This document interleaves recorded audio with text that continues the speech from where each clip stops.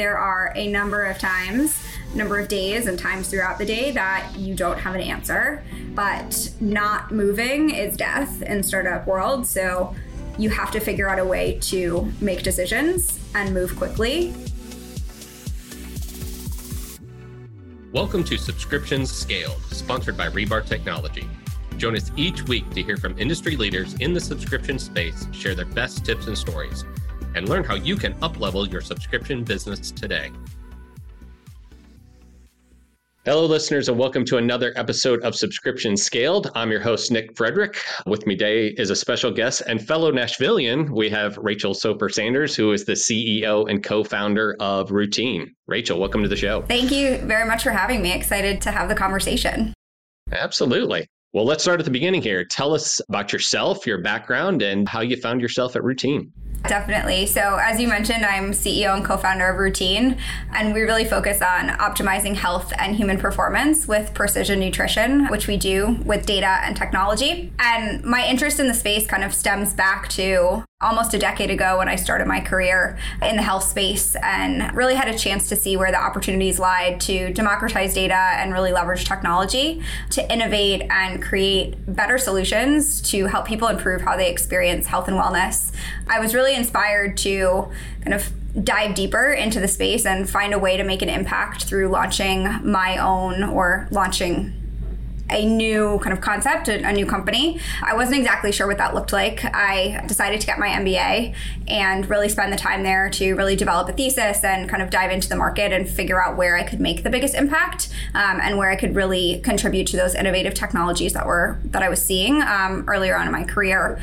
And that started for me in the musculoskeletal space, really around improving patient experience and decreasing the close to $400 billion spend that the US market has. And during that time and kind of for many years prior, I was really suffering from a lot of stress and fatigue and looking for ways to optimize my own health and daily performance, kind of looking across my health stack. So what I was doing on nutrition, what I was doing on sleep and exercise. And around the same time, I connected with Routine's other co-founder, Dr. Daniel Wallerstoffer, who had a shared experience around looking for ways to optimize his own health.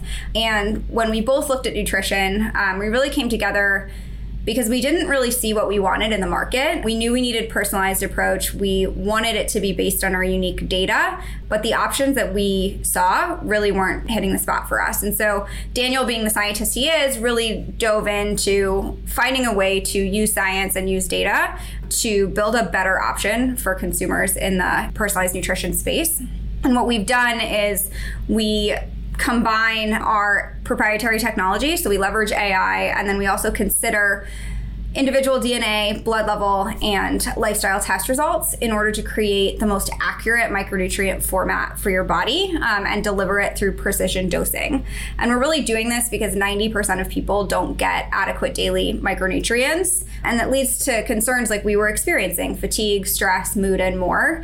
And we really launched Routine and created this very innovative product to make an impact and to really go after the mission of enabling people to leverage their health data to improve how they look, feel, and perform every day.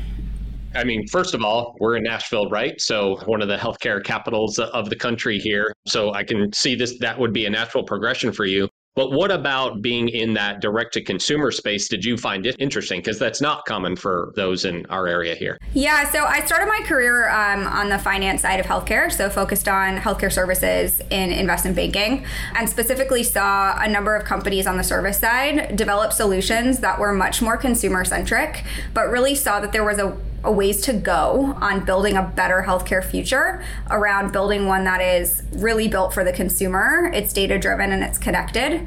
And that's really what drove me to the kind of more consumer-facing side, because healthcare should be consumer-driven and it should be built for the human. The best way to really do that, to get the data to deliver innovative solutions and continue to iterate, is really to go direct to that person that's really using it, and then create kind of these new solutions that may be brought to the more traditional services later down the road. Well, we typically see so many of these services delivered through some sort of intermediary, whether that's an insurance company or an employer or somebody like that.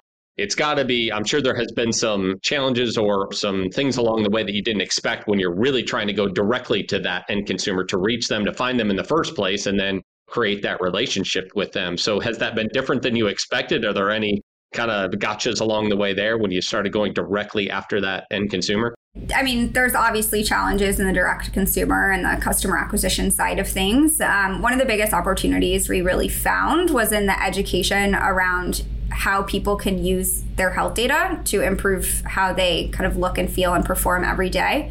And that's kind of how we've dove in, and a lot of the messaging and the conversation we have with our customers is kind of, this is the data we're looking at, this is how we're analyzing it, these are the insights that you're going to get from utilizing Routine, here's the product, and then here's a opportunity on a digital side to use the tools we've developed to dive into more personalized content, to really track how your health is progressing over time and have a much more kind of holistic and full kind of feedback loop conversation with the customers. Let's talk a little bit more about the product itself. I mean, I went to the website and was trying to see what that experience is like.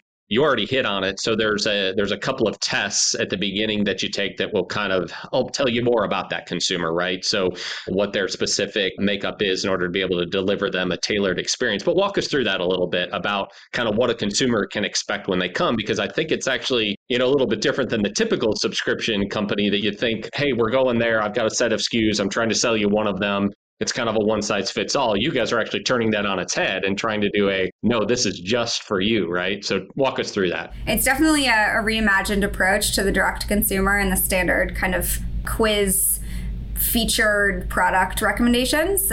We look at more data points across lifestyle. So data points like age, weight, biological sex, activity levels, and diet, as well as genetics and blood levels, that we compare to clinical studies using our technology, and then create a very accurate micronutrient formula specific to your body. And then we deliver it on a one-to-one dosing basis. So that means that every single subscription we send out is completely customized to that individual. We do not have a set of SKUs, kind of make 10,000, 100,000 of the same product and send it out completely on its head, which means that it's a more expensive process. It's more time consuming, and there's some kind of challenges around how do we make sure that we're getting the product out to customers and as quickly as possible and going through all of the quality checks. We have that we pick and choose from. It's truly a bespoke formula. So that in and of itself has to present some economies of scale challenges, right? Like, how do you deal with that? Like, if you're going out there trying to create this very customized, tailored, bespoke experience for a consumer, but at the same time trying to scale up operations and fulfillment in your product itself, like, how do you balance between those two things? I mean, we're really building a next generation precision nutrition offering, which of course comes with challenges around operations and everything else. We're turning the standard a great kind of supply chain, and there's a number of innovations that we've put in place that have allowed us to deliver the product the way we can, but we're continuing to invest in kind of that whole process, everything from the testing side to turnaround times to kind of speeding up the process around production to make sure that we can deliver the product as quickly as possible. We are not an Amazon Prime 2-day delivery product. It takes some time to deliver, but we're delivering on really innovative and new technology that combines the best in nutrition science and genetic research at a reasonable price point in a pretty good turnaround time right now. How are you seeing consumers accepting that? So they're coming to a site, they're having to put in a lot of information, even go through the test, right? But I can see that causing some friction. On the flip side of it, if somebody's going to go through that time and effort, they're likely to stay a consumer, a subscriber for quite a while. So how have you seen consumers reacting to that? Yeah, I mean, we're not a nutrition support product for kind of your first foray into vitamins or micronutrients. Our customers are really coming to us from other brands because they want to use data to make better decisions about their health and lifestyle and have products that are tailored specifically to their needs versus this one-size-fits-all approach of the past. We really turned that potential friction into an opportunity to show that we are looking at more data points, our analytics are more comprehensive, and you're developing that one-to-one formula, which allows consumers to get different insights, new insights, and have kind of a reason to believe around maybe you're going to get your micronutrients in 2 weeks versus 2 days, but that's because they're actually tailored to your body versus an arbitrary standard that is really tailored to no one. Let's talk about then your cohort of customers, because if you're talking about that sort of experience, and you yourself said there's probably not their first experience with vitamins and supplemental nutrients, where are you seeing them come from? Are these athletes? Are these people with health problems who are needing something very specific? Or what types of people are coming to you? Well, approximately 76% of the US does take already some sort of daily nutrition supplement. So we're talking about a large percentage of the population that we can kind of look at when it comes to not your first foray into micronutrients. That said, our kind of current customer base are really these high performers, people who use data throughout their lives to make informed decisions. So they're using data to make decisions about real estate, about finance, and really wanting to use their data to make decisions about health. They skew slightly older in terms of kind of the direct to consumer basis. We're kind of more in the 30s to 50s age group, and psychographic wise, really more focused on psychographic versus a gender specific. But like professional wise, these are scientists, they're engineers, they're MBAs, they're executives that are trying to optimize their daily performance and make sure that they're feeling and performing at their best throughout whatever they do, whether that's in work or at home. So how are you reaching those customers? Are there specific channels that you're finding are working better than others when you're trying to reach that type of consumer? Our customer acquisition is really split between organic and paid social. We've grown mostly through paid social to date, but we're expanding more into kind of content, community, and partnership opportunities.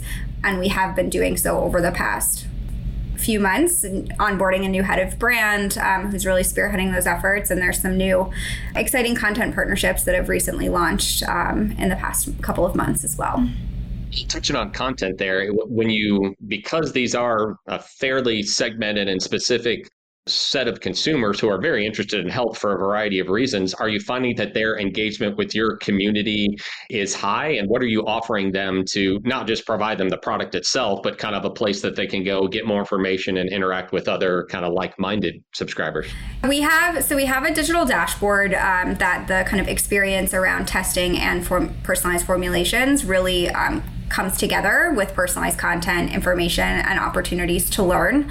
And content, everything from understanding our form factor, which are microbeads, to a more in-depth understanding on how genetics really impact how your body absorbs, processes, and utilizes certain nutrients, to how micronutrients impact other parts of health, whether it's glucose monitoring to kind of athletic performance and beyond. How are you?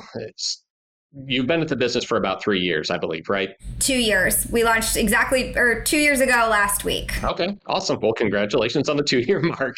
Since you're kind of still in some of these early stages, how are you scaling things up? Are you trying to do it in a kind of a linear fashion? Or you're trying to get to a stage and then throw a bunch of fuel on the fire? Like, how do you see things stepping up for you guys? We've spent a lot of time really investing in the product development, in kind of the messaging, the platform. We're still doing a lot of work around elevating the full experience, everything from the physical to digital, and then really scaling up from there. We've done a great job kind of building out the product, the community, the content, and there's a lot of opportunity to grow from here, which we are looking to take advantage of over the next kind of 12 to 18 months.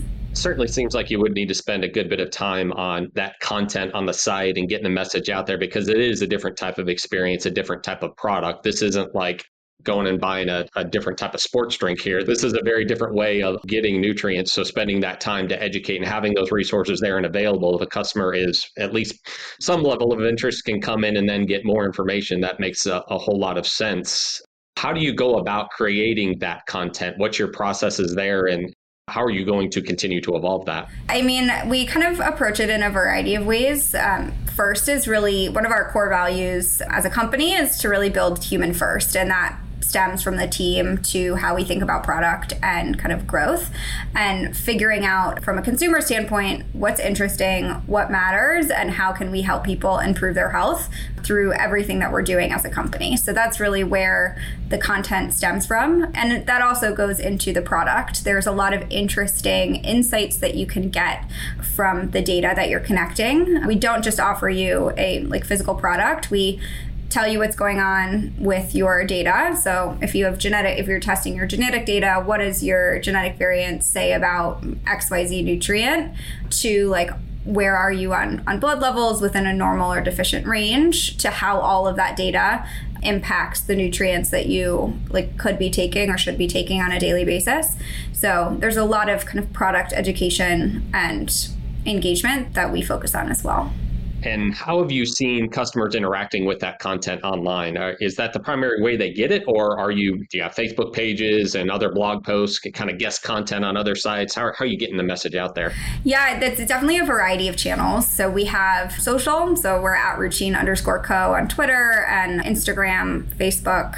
We also have a blog. We do partnership content, have a large email and engaged email list, and newsletter opportunity where consumers can come and kind of sign up to start to learn more about the product and kind of more data-driven health before they even sign up for Routine.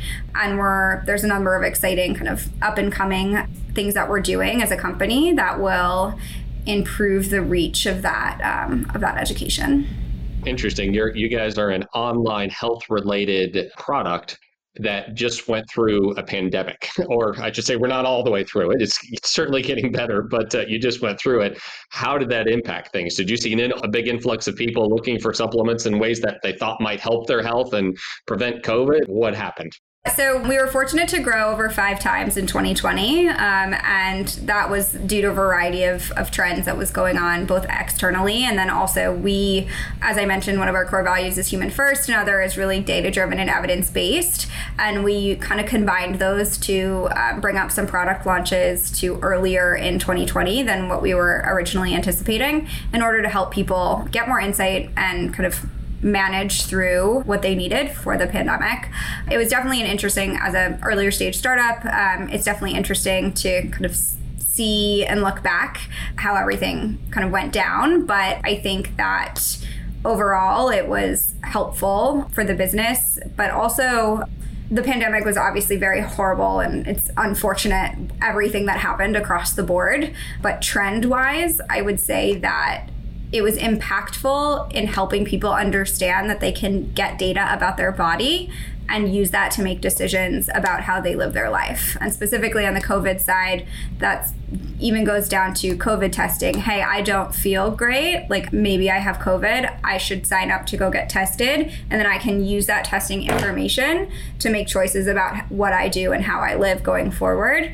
Or that I have a certain health condition and I need to be more cautious, or I need to think about how I can set myself up to deal with this in the best way I possibly can. A lot of that conversation came down to micronutrients, specifically vitamin D, as well as just overall lifestyle and nutrition, and really focusing on ways to prevent and create a better kind of optimized body versus the more kind of diagnostic and symptom focused health. So I think coming out of it, there is a whole number of new empowered health consumers that did not exist before the pandemic. You've talked a couple times now about data, right? The data that consumers are giving you and that you're gathering on them.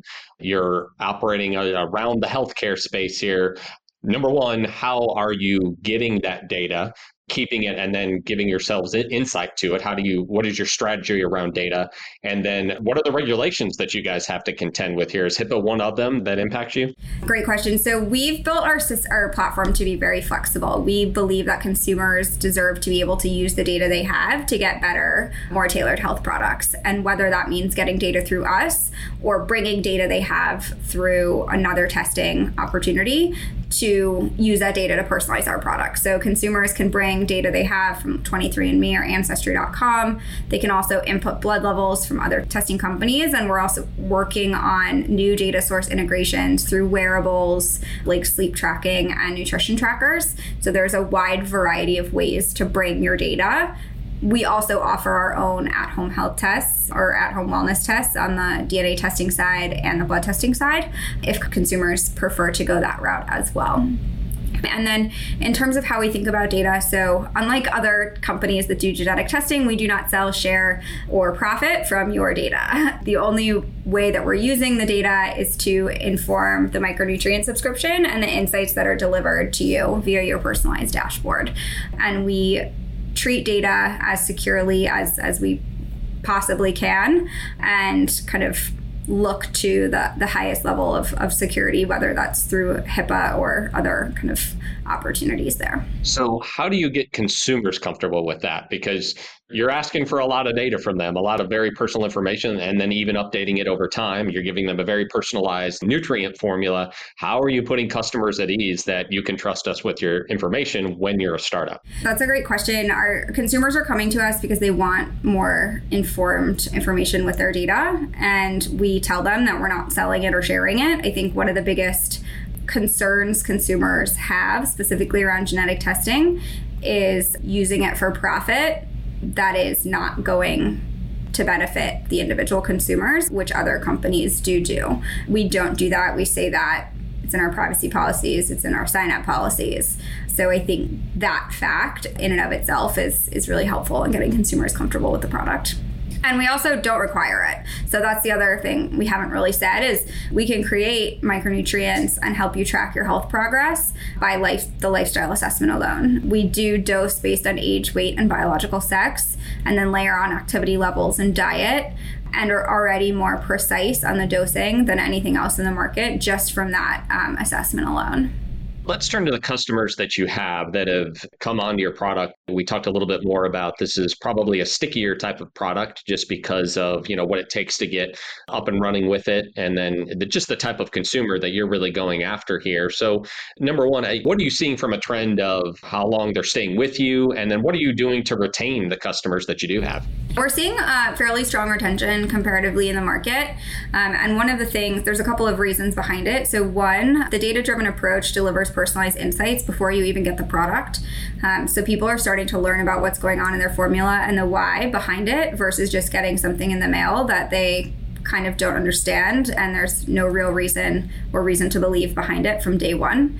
And then we're really investing in the customer experience across the board, from kind of the physical product delivery and unboxing to brand to the digital product experience that will really have kind of an opportunity to elevate that experience and the retention across the board. What about from an operational perspective? You've got customers that are obviously, for whatever reason, gonna look to churn, right?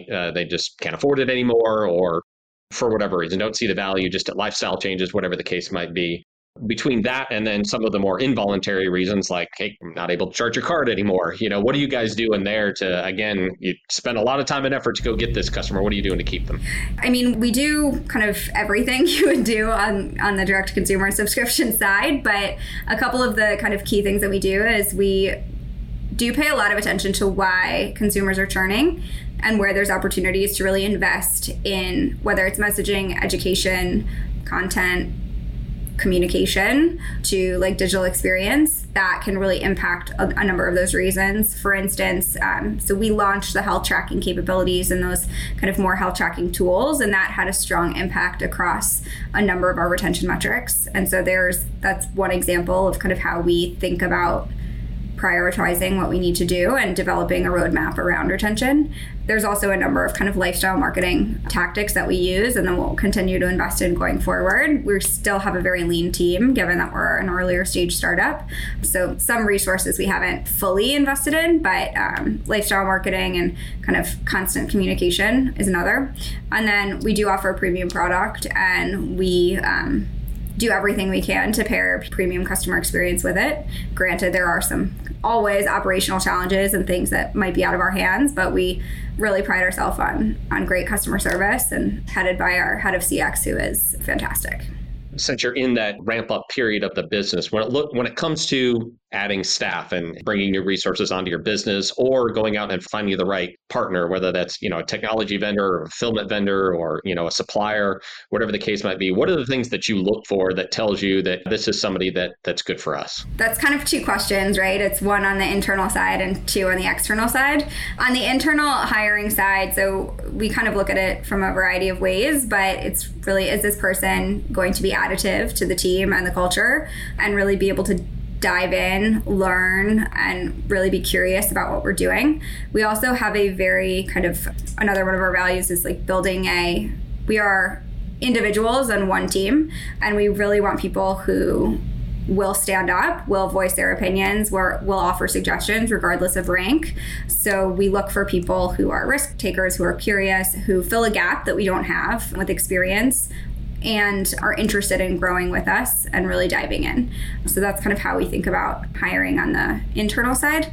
In terms of external vendors, we try a lot to hire internally and do things internally versus outsource to external vendors, just based on experiences we've had in the past.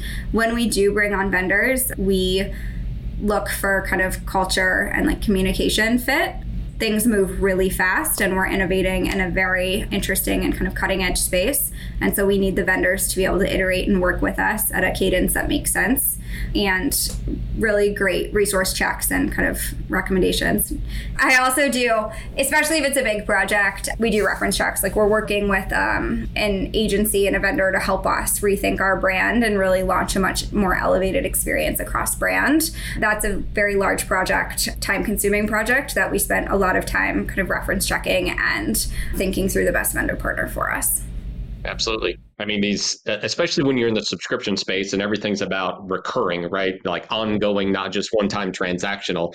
The relationship component is paramount, right? You got to find somebody who thinks the way you do, who communicates well, who's going to be there for you as you scale up that business, for sure. So those are all great points. In the 2 years that you've been doing this, are there any specific lessons learned or things looking back that you were like, man, I wish I could go back and tweak that lesson? I'm sure there's a lot of different things. It's always easy to look back with rose-colored glasses, right? But is there anything specific for the listeners that you're like, man, be on the lookout for this when you're in the early stages? There are a lot, but I would say it kind of boils down to two main categories for me on the advice side, which is time and speed of execution. So on the time and kind of resource management side, time is a resource that's very valuable to a founder, and figuring out what's the best way to spend your time, and then kind of what are you doing? What are you bringing in-house? And what are those core components that are really valuable to your business that you need to have the knowledge base in-house versus being able to maybe work with a consultant or someone part-time or another vendor and bring that knowledge in-house at a later time. The second is really around speed of execution. There are a number of days and times throughout the day that you don't have an answer, but not moving is death in startup world. So you have to figure out a way to make decisions and move quickly, even if you don't know that that's the right answer. And what I do when I come to those issues is I typically look back at our customer feedback and look at our customer data and just kind of look at it for 30 minutes and say, okay, what am I learning from this? Like, what am I missing? What is the question that I have at hand, and is there anything in here that can help answer that? Because you're building for your customers, and your customer feedback is the best place for answers. And so that's kind of really what I do, but you often do not have the right answer. You just kind of have to go. I can't tell you how much I love hearing you say that. In fact, I wrote down not moving is death, because I think it's actually another way to say one of my favorite quotes, which is, don't let great be the enemy of the good.